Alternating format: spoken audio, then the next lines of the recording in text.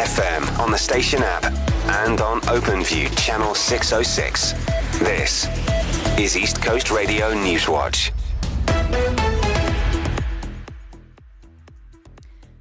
Fikile Mbalula says former ANC President Jacob Zuma is strengthening the hand of the party's opponent. And he doesn't think like that. He doesn't see it. You see, when you say, I want to rescue the ANC, but I'll do it with your opponents, including your enemies, to rescue it from what I believe has gone wrong in the ANC. It doesn't work like that because you are collaborating with the enemy. You can only rescue the ANC from within. If the ANC fails, Zuma will account for that. He will have contributed to its failure. The ANC Secretary General was speaking at a briefing in Durban on the ANC's readiness for its election manifesto launch. The Umkhonto Wesizwe Party was formed last year. Zuma was present at its launch in December, announcing that he would be campaigning for MK for the elections and would not be voting for the ANC under Cyril Ramaphosa. Mbalula believes it will be on Zuma's conscience. If we fail, because there are people who believe in him, and there are opportunists also who are with him, who stand to benefit positions, patronage, and all of that. Their era of patronage that they benefited from is over, and they think they can get it through MK Party. And look at their names. And that's why there is a manifesto every weekend, because there's nobody in charge there. Because it is a party that was formed for a particular mission.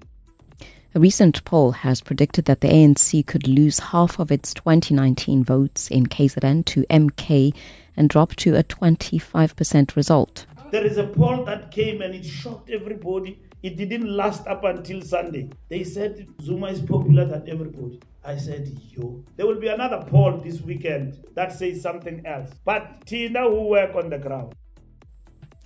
Namibia's Ministry of Health has urged caution after the neighbouring country reported 28 new active cases of COVID-19. It says 3 of the infected people are in hospital. Executive Director Ben Nangombe says despite a steady plateau in cases over the past year, a localised outbreak in Rehoboth has been noted. He says they are busy acquiring more vaccines. Significant amounts of doses expired on our shelves because they were not taken up. The uptake was not what we would have wanted to see. We are working with development cooperation partners to bring in more doses in the country to be able to vaccinate those that require the vaccination. And Google says it's stopping users from creating images of people on its newly launched AI tool. It's after the program depicted Nazi-era troops as people from diverse ethnic backgrounds. The tech giant only released its revamped Gemini AI in parts of the world around 2 weeks ago.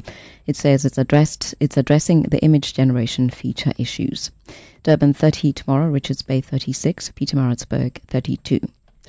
Here's what's coming up in your sport. Jimmy Anderson closing in on 700 test wickets going into tomorrow's 4th test against India. The Dolphins have a huge deficit to overcome in their first innings against Western Province. And Declan Rice says their loss to Porto last night in the Champions League was frustrating.